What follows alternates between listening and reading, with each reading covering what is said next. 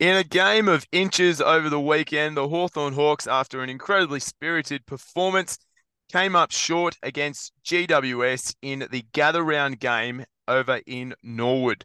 Tonight, you are joined by Tim, and we have Liam, who is making his Talking Hawks podcast debut, and you are here for the 6 points. So that's where we go through the six main takeaways from Hawthorn's game on the weekend. Now, if you are listening to this podcast, that means that we would love to have you following, liking, and subscribing to us on your favorite podcast provider, whether that's Apple Podcasts, whether it's Google Podcasts, Spotify, the works. Please make sure to give us a 5-star review and to give us a rating. If you do give us a rating, we will make sure to read it out in full so that you get the credit that you deserve for helping other Hawthorn fans to become engaged with the Talking Hawks product. Also, while you're at it, make sure to like and subscribe to us on YouTube, where we are chasing 1,250 supporters close to Anzac Day. So please make sure, if you haven't already liked Talking Hawks on YouTube, please jump on and give us a like and a subscribe on that particular social media network.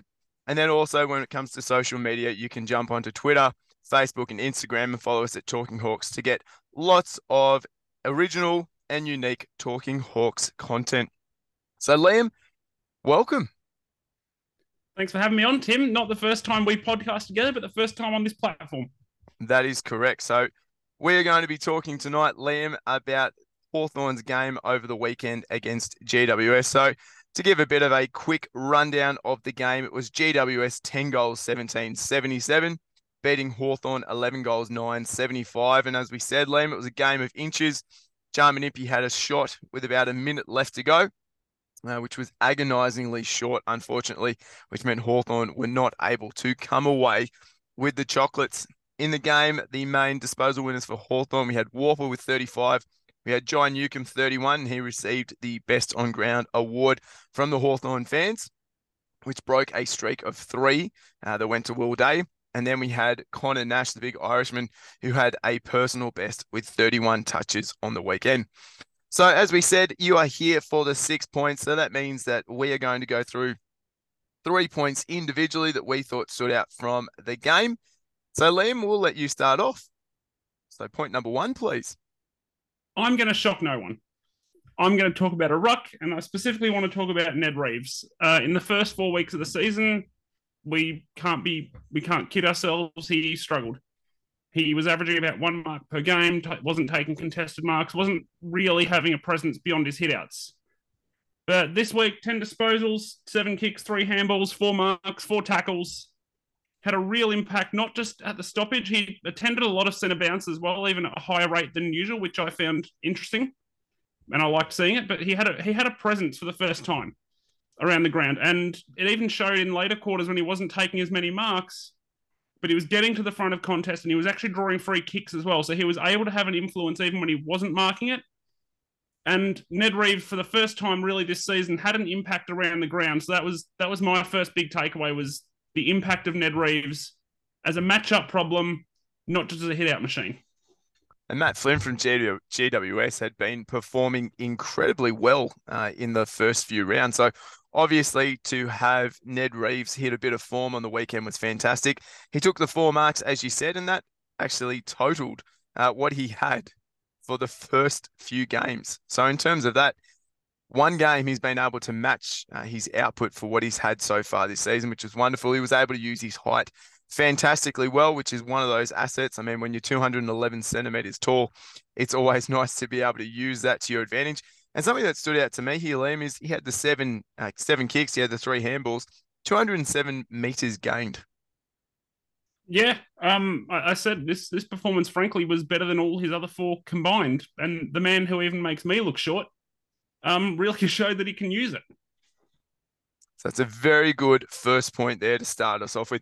So point number 2, my first point, I'm going to talk about our big Irishman, Connor Nash. So in terms of Nashy is one of the whipping boys of the Hawthorn team. Whenever Hawthorn loses, if you jump on any social media platform, you'll see his name being put through the mud, put through the ringer there.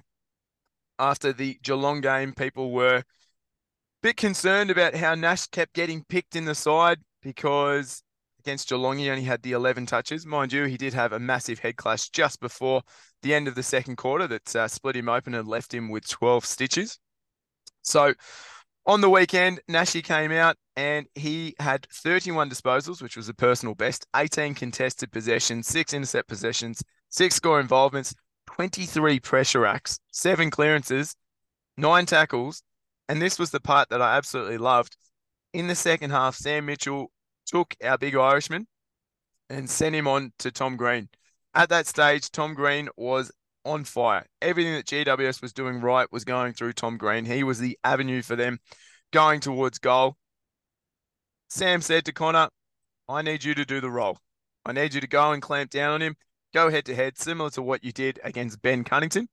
And after halftime, Tom Green had 12 touches.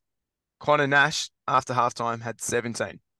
So I think Nash's role was incredibly important on the day, especially when we consider that the human padlock, Finn McGuinness, wasn't playing. So Sam needed to have someone who was able to control the opposition's best midfielder or opposition's most damaging player at the time. And he went to Nashi, and Nashi went and did an incredible job.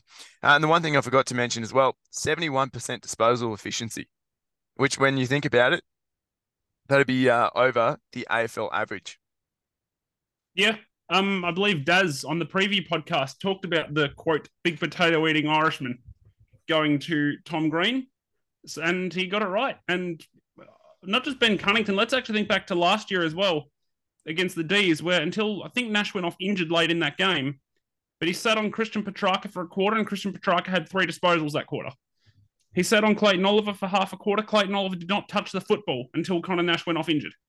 So I actually think we as supporters have a tendency to underrate what Connor Nash can do as a shutdown player. And there's a reason he wasn't working as a forward until he had to think too much. So I actually think the fact that he's able to follow someone around, let an opponent do the thinking for him, and then use his size and athleticism around the ball is actually making him into a really valuable asset for us. And I wrote a name down when I was watching Connor Nash. I watched the game on about an hour and a half, 2 hours delay because of a VFLW game I was watching for the other project you and I work on. And he reminded me of Liam Shields. That fourth midfielder, that first midfielder in off the bench, have a physical impact, just hunt the football, always play for the team first. I think that point's really strong. And again, 9 tackles, all in the second half. I think most of them on Tom Green. Having chatted to a couple of players in different forums as well about Connor Nash and tackling even at training, I've been told it's as unpleasant as it looks. Yeah, that's absolutely right. And I think one of the keys to Connor Nash is being able to be in those tight, congested spaces because it's similar to his rugby background. And he's able to obviously go in there, see ball, get ball. And if an opposition player has the ball, hit the player as hard as he can legally. And we know that Nashi is one of those tackling machines that we have. So that's our point number 2. We'll now go over to you, Liam, for point 3. And this one's about the back line. And I mean, Jesse Hogan took 6 marks inside forward 50. Our back line was undersized. Just plain and simple. Denver Granger Brass, I think, is 196 centimeters. So he has the height, doesn't have the build yet, still a young player. But other than that, our back line is really undersized. Jack Scrimshaw, who's 193, was out. He's not really a key position defender anyway. James Sicily is only 186. 187. He's a lot shorter than people think he is. And we just lacked that size against what the Giants, who had a pretty tall forward line. And I just think it's something we need to be looking at either next few weeks or in the off-season. How do we get some more size in the back line? Is it a matter of James Blank has to be backed in? Is it a matter of, Sam Frost has to play above his height even more than he does? He's not a short bloke by any means, but he often still has to play above his height against modern key forwards. James Blank's a bit taller. So how do we manage a back line which is frankly undersized against forward lines like the Giants, which are a bit taller, which offer a lot going forward? And that's something I'll be curious to see. Blake Hardwick should not be going up against Aaron Cadman or Jesse Hogan. He's not that tall. He simply can't do it. No matter how good Blake Hardwick is defensively, he can't go up against someone who's that much bigger than him. Yeah, absolutely right there in terms of Dimmer Hardwick on the weekend having to play up against some of those taller opposition players. And obviously the GWS lineup where they went in, Cadman debuted, but he's quite a tall player. You had Hogan, you had Himmelberg, who could have been the swingman. And in terms of height, Frosty 194, Denver, as you said, 196. James Blank, who played really well at Box Hill, really great defensively minded key position back. He is 196 centimeters as well, so he's the same height as Denver. And you think if you're coming He's a up bit more against, built than Denver. he is, yeah. So I think Blank's about 98. 90, yeah, about 98 kilos, I think it is. So quite solidly built compared to DJB. So be really interesting to see what happens when we come up against teams who have those taller forward lines, because while Sicily is able to play above his height, and while Frost obviously plays taller than the 194 centimeters that he stands, when you do come up against some of those big boppers in the forward line, you can definitely see that height mismatch that they have, and it makes it really, really tricky for our defense to be able to compete all day. Yeah, if you can reach over the top of someone, it doesn't matter how much better and more skillful than they are, you're going to get first crack at the football. It was the only asset I had on the football field for 10 years. Absolutely. All right, we now move to point number 4. Now, Liam, if I read these names out to you, I want you to tell me what you think they have in common. Connor McDonald, Josh Ward, we've got Cam McKenzie, Tyler Brockman, Ned Long, Seamus Mitchell, Denver Granger Barras. As of the date of recording, they're yet to attain the age of 21 years. That's correct. Well, as we speak today, it is DJB's 21st birthday, so happy birthday, DJB. 21 and under. So yesterday, in terms of our side, 7 of the 23 were under 21. Now, for those of you who are sitting there going, what does that have anything to do with it? Those close games for those young players are going to be absolutely invaluable as they continue to grow as AFL footballers. We had the pleasure yesterday. There was myself, there was Matt, there was Brad, and also Chris. We had the honour of being at Box Hill and being able to spend a bit of time with Zane Littlejohn, who is the Hawthorn development coach and also the Box Hill coach, as well as getting a bit of an audience with the head of development in terms of Andy Collins. And Andy was talking about yesterday's side, 7 of the 23 playing in Norwood being under 21. And when we think about the development of these kids, he was saying that none of these players have gone backwards. They're all developing, they're all continuing to develop along their journey as AFL footballers, and that the club has the utmost faith in them. Now, if it's good enough for Sam Mitchell, Andy Collins, and the coaching crew at Hawthorn to have faith in these young kids, then I think it's absolutely crucial that us as supporters have the same faith in them. We saw Seamus Mitchell come in yesterday, his first game of AFL football. In that last quarter, there were some kicks that he took coming out of the defensive 50 that you sat there and thought, wow, how risky is this? But he hit him. He backed himself in, and you think that's the type of talent that we have at the moment. And then you think about the players that we had playing at Box Hill yesterday who are 21 and under. You've got Butler, who played. You've got Jack O'Sullivan, who just came into the club this year as a draftee. You've got Josh Weddle, who's going to be an absolutely incredible athlete and an incredible player at the same time. We have a plethora of talent at Box Hill under the age of 21. And while there are some hiccups along the way, and we'll have games like yesterday where we can't quite get the 4 points, I think this season is one where we can sit back, watch with a lot of positivity and seeing the growth of these players 21 and under. Yeah, you forgot perhaps the young gun who impressed the most at Box Hill. You know I have a fondness for young athletic rucks, and you need to mention another one. Well, Maxi Ramsden, he absolutely lit it up yesterday. 4 goals, 1 in the wet. One of the things that really stood out, and it was something that if you keep an eye on Talking Hawks, you'll see it come out hopefully tomorrow night, if not early Wednesday morning. And it's part of our interview with Andy Collins, where Andy talks about the shooting star that is Max Ramsden that is coming very, very quickly. Yeah, I mean, I think when I wrote a Track Watch article in January, I think he looked bigger, and he moves really well at his height as well. So I think I think that despite being a mid-season pickup, which is kind of, they're a free swing, I think he might actually be really, really good value out of that mid-season draft as probably someone who's going to be primarily a key forward who then drops into the ruck 20% of the time with the likes of Reeves and Meek or one of them or whoever we may pick up down the line to kind of do the lion's share of the ruck work. The David Hale role as it be. It's very interesting you talk about that mid-season draft. We seem to do quite well in terms of that, Liam. Not only did we pick up Maxi Ramsden, but the best on ground yesterday for Hawthorn in John Newcombe. Yeah, Newcombe, James Blank as well from the mid-season draft. So and I think us and Collingwood, as Daz likes to say, the two clubs who have done the best out of that mid-season draft. But this is not talking Pies, this is talking Hawks. So that's correct. All right, we'll move on to point 5. So this is your last key takeaway from the game yesterday, Liam. It's a takeaway and also something I want to watch this week again because Will Day's not playing again. And it was how the midfield functioned without Will Day. And I was actually surprisingly happy with it.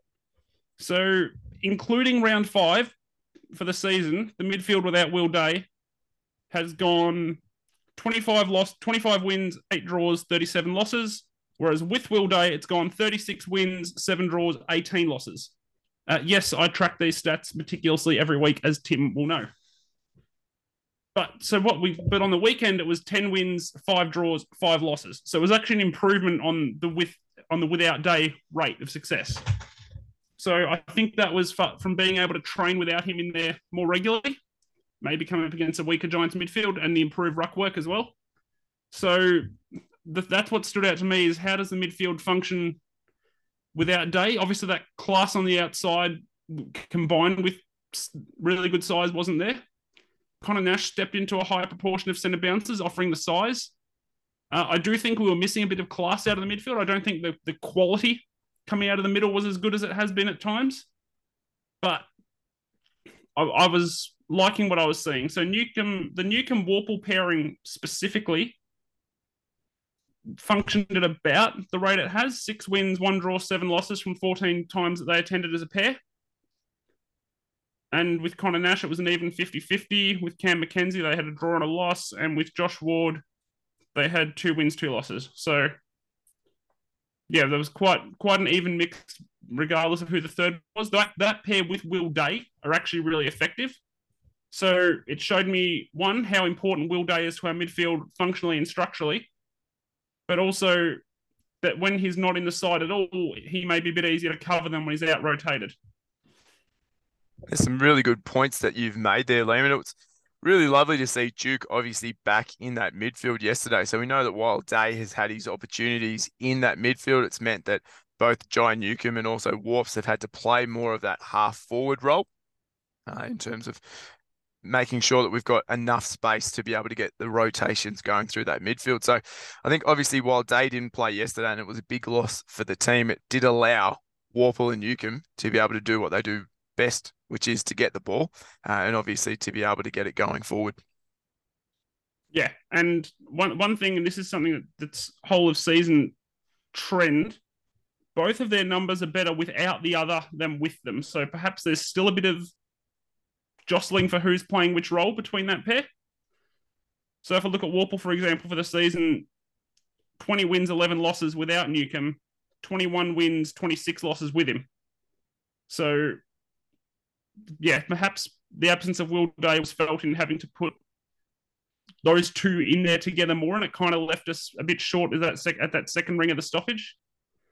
But I did like that we were trying different combinations with Day out of the side, including seeing Ned Long going into 3 centre bounces. Yeah, I think that's absolutely fantastic that Ned was able to go into those 3 centre bounces, obviously playing his second game. It shows that the club has a lot of faith in him going forward, which is a wonderful thing. As we know, he was one of those ones that I mentioned that yesterday was under 21 who was playing, hasn't even turned 20 yet, and he is an absolute beast of a human being. We now move on to the last point, and this is my last point, and lo and behold, surprise, surprise, it's another positive, Liam, and it was all about effort yesterday. So if you go back to Easter Monday, we saw a huge amount of effort in that first half against the Cats. When Hawthorn came off up by 9 points at halftime, Hawthorn supporters, we were all just incredibly enthused by the effort that we saw, that players putting their body on the line, as we saw with Connor Nash, who got the 12 stitches in his scon. And then in that second half, the effort really dropped away. It fell away. It was almost like we fell off a cliff in terms of effort. Now, on the weekend, there was 3 stats that really stood out to me. Contested possession, 153 for Hawthorn. Our average had been 131 up until that stage. So in terms of that, there was a huge turnaround. So we're talking plus 22 for contested possession based on our average. In terms of 1%ers, 45 yesterday, 45 1%ers. Our average for the season is 40. So once again, above that, which is fantastic. And then tackles, 64 yesterday, and the average for our season is 55.8. So you can see the effort that the players were putting in there. And one of the things I absolutely love now, while we didn't come away with the 4 points, it was actually in the post-match press conference, or one of the post-match interviews that was done, and it was with Connor Nash. And he said, if you look around 5 seconds after that final siren goes, you can't tell me any of these players who pulled on the brown and gold jumper yesterday were not hurting, that we didn't come away with the 4 points. And it just shows that the effort that these guys are going through week in and week out. And while it's easy for us to sit back and to go, oh, I don't think they put in as much effort as they could, or maybe they weren't displaying what we really, really wanted them to, you can see that they're going out there week in, week out, wanting to be able to do their best. And I think yesterday they came out and they really wanted to set a really high standard and to atone for that second half against Geelong on Easter Monday. Yeah, I've long said I have no problem if you're beaten by superior skill. I have a problem if you're beaten by superior will. And I don't think you could say that. I think both teams just gave everything they could, and in the end, the Giants just had a little bit more skill when they needed to. So I actually want to build on your stat there, specifically about tackling. So for the season, including round 5, Hawthorn averaged 1.56 tackles per minute of opposition possession, which ranks 16th in the competition. This week, we averaged 1.9 tackles per minute of opposition possession, which ranks 7th for the week in the AFL men's. So big improvement in that. Almost 30% improvement in terms of our tackles per minute of opposition possession, which is a stat I track again this year because I think it's quite an important one to measure in terms of how much a team is putting in, how a game is being played. So I can't disagree with anything you've said on the effort there. And at the end of the day, from a young side, that's all you can ask. If the other team is simply better on the day and execute better, you hold your hands up and say, okay, we need to develop skill. We need to get some more kids in. Cool, we know that. Again, no problem beaten by superior skill, problem being beaten by superior will. And cannot say we were beaten by superior will. We were just beaten by some better execution in clutch moments. Yeah, definitely. And I think the Norwood ground really didn't suit the way that we wanted to play. And you could see, especially in that last quarter, not having that space to be able to want to break lines or to be able to do the things that we really wanted to. And it came back to bite us. So the effort was definitely there. And that's something that we can certainly look forward to seeing this Sunday when Hawthorn takes on Adelaide in our Anzac Day clash, or Anzac round clash. Being played in Launceston. So that will be our second home game in Launceston. And the last time we played there, Liam, we came away with the 4 points. So fingers crossed we can do it again. Let's hope so. Should be a good game. So that now brings us to the end of our 6 Points podcast, where we are reviewing the GWS game for the Hawthorn Hawks. Thank you very much for listening. If you haven't already liked, followed, and subscribed to us on YouTube at Talking Hawks, please make sure you do. If you haven't liked and followed us on social media in terms of Twitter, Instagram, or Facebook, please make sure to jump on and to do so. And if you haven't given us a 5-star rating or a review on your favorite podcast provider, please make sure you do, so that you can help Hawthorn fans from around the world to be able to engage with the Talking Hawks content. This has been the Talking Hawks 6 points from the GWS Giants game. And until next time, go the Hawks.